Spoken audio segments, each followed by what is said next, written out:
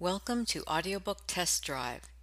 In today's episode, we are featuring an excerpt from Honor in Control, written by G.R. Broda. When Gloria pursues the truth, mayhem is inevitable. Gloria Morris is a legendary, smart, relentless, and sometimes deadly private detective who kicks a lot of ass. She's also a B-girl who has fallen in love. Though romance is in the air in San Francisco, so is debauchery. While investigating the theft of some opulent jewelry, Gloria hears rumors about human trafficking in the area.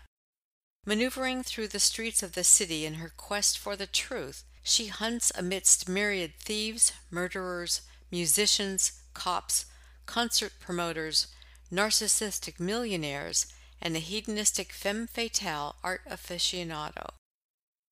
Gloria ferrets out the truth. With firmness in the right and knowing action is supreme, she sets in motion events that result in justice for the guilty and tenderness for the innocent. But the mayhem she causes? How will it affect her life-changing romance and her relationships with her colleagues? And now for your listening pleasure, an excerpt from Honor in Control. With firmness in the right, as God gives us to see the right. Abraham Lincoln, 1865. Gloria Morris doesn't care from legal. Sheridan Bannon, 2009. Chapter 1. The Woman Got Made. She was working the Tuesday night crowd in San Francisco's theater district when the man recognized her. The day-long drizzle had ended at nightfall.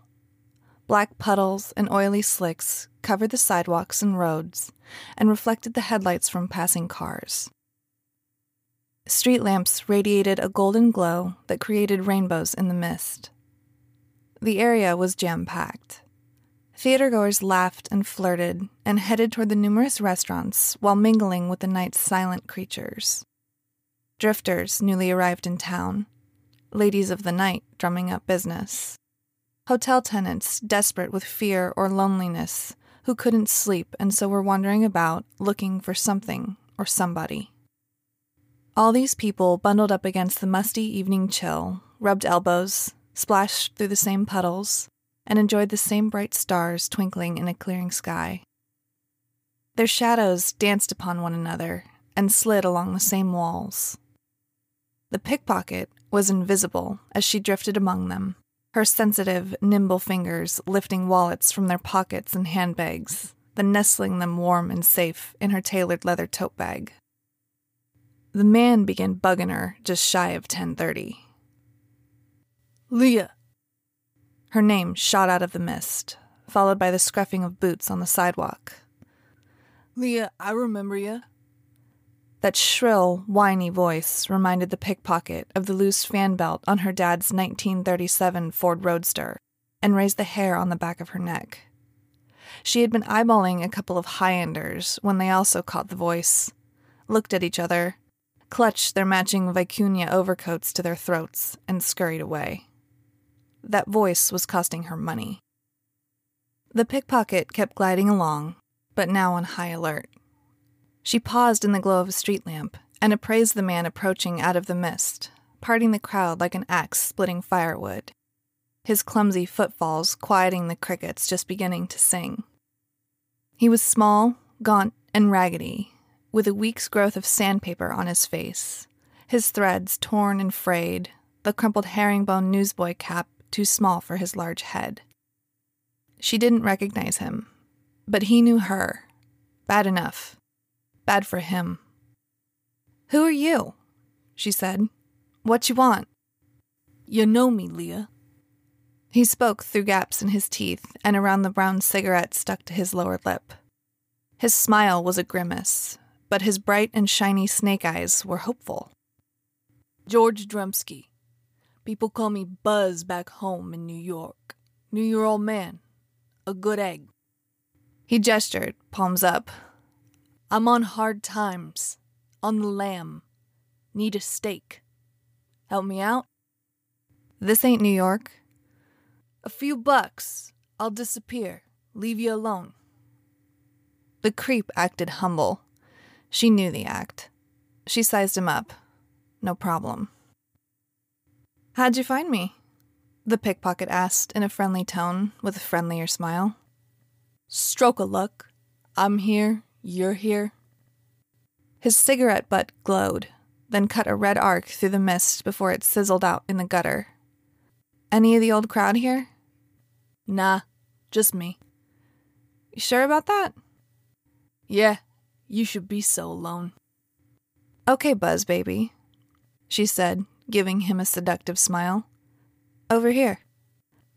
The pickpocket knew this Union Square neighborhood and guided the man deep into the shadows between two hotels, unwittingly disturbing a feral tabby cat gutting a rat.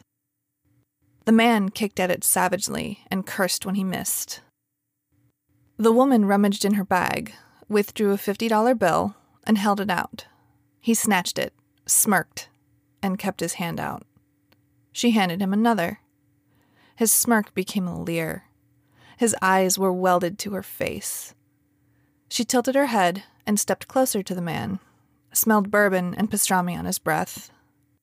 She rummaged again, withdrew a short-bladed knife, and quick as a rattlesnake, sliced open the side of his neck while dancing backward to avoid the spray of blood from the severed jugular. A move her father had taught her, and she had practiced 1,000 times over the years on cloth mannequins in her apartments. Mr. Drumsky grabbed his neck, staggered a few steps, collapsed onto his face, clawed at the wound, gurgled, and twitched as he bled out. 2 blocks away, a blues rock guitar solo wailed out of a bar into the night. The pickpocket glanced around, squatted, wiped the knife on the dead man's jacket, folded the weapon, and tucked it into her bag. She retrieved the 2 portraits of Grant from the man's limp hand, slipped them into her bag, stood, smiled, stepped over a large pool of black blood, and made her way home to her nearby hotel, strolling to the pulse of the guitar. After a silent moment, the cat emerged from its hiding place and crept over to sniff the dead man. Suddenly she arched her back, and the hackles along her bony spine bristled all the way to the base of her neck. She hissed and spat, then slid deeper into the shadows, where a rat was foraging in a mound of debris. We hope you enjoyed listening to this excerpt from Honor in Control.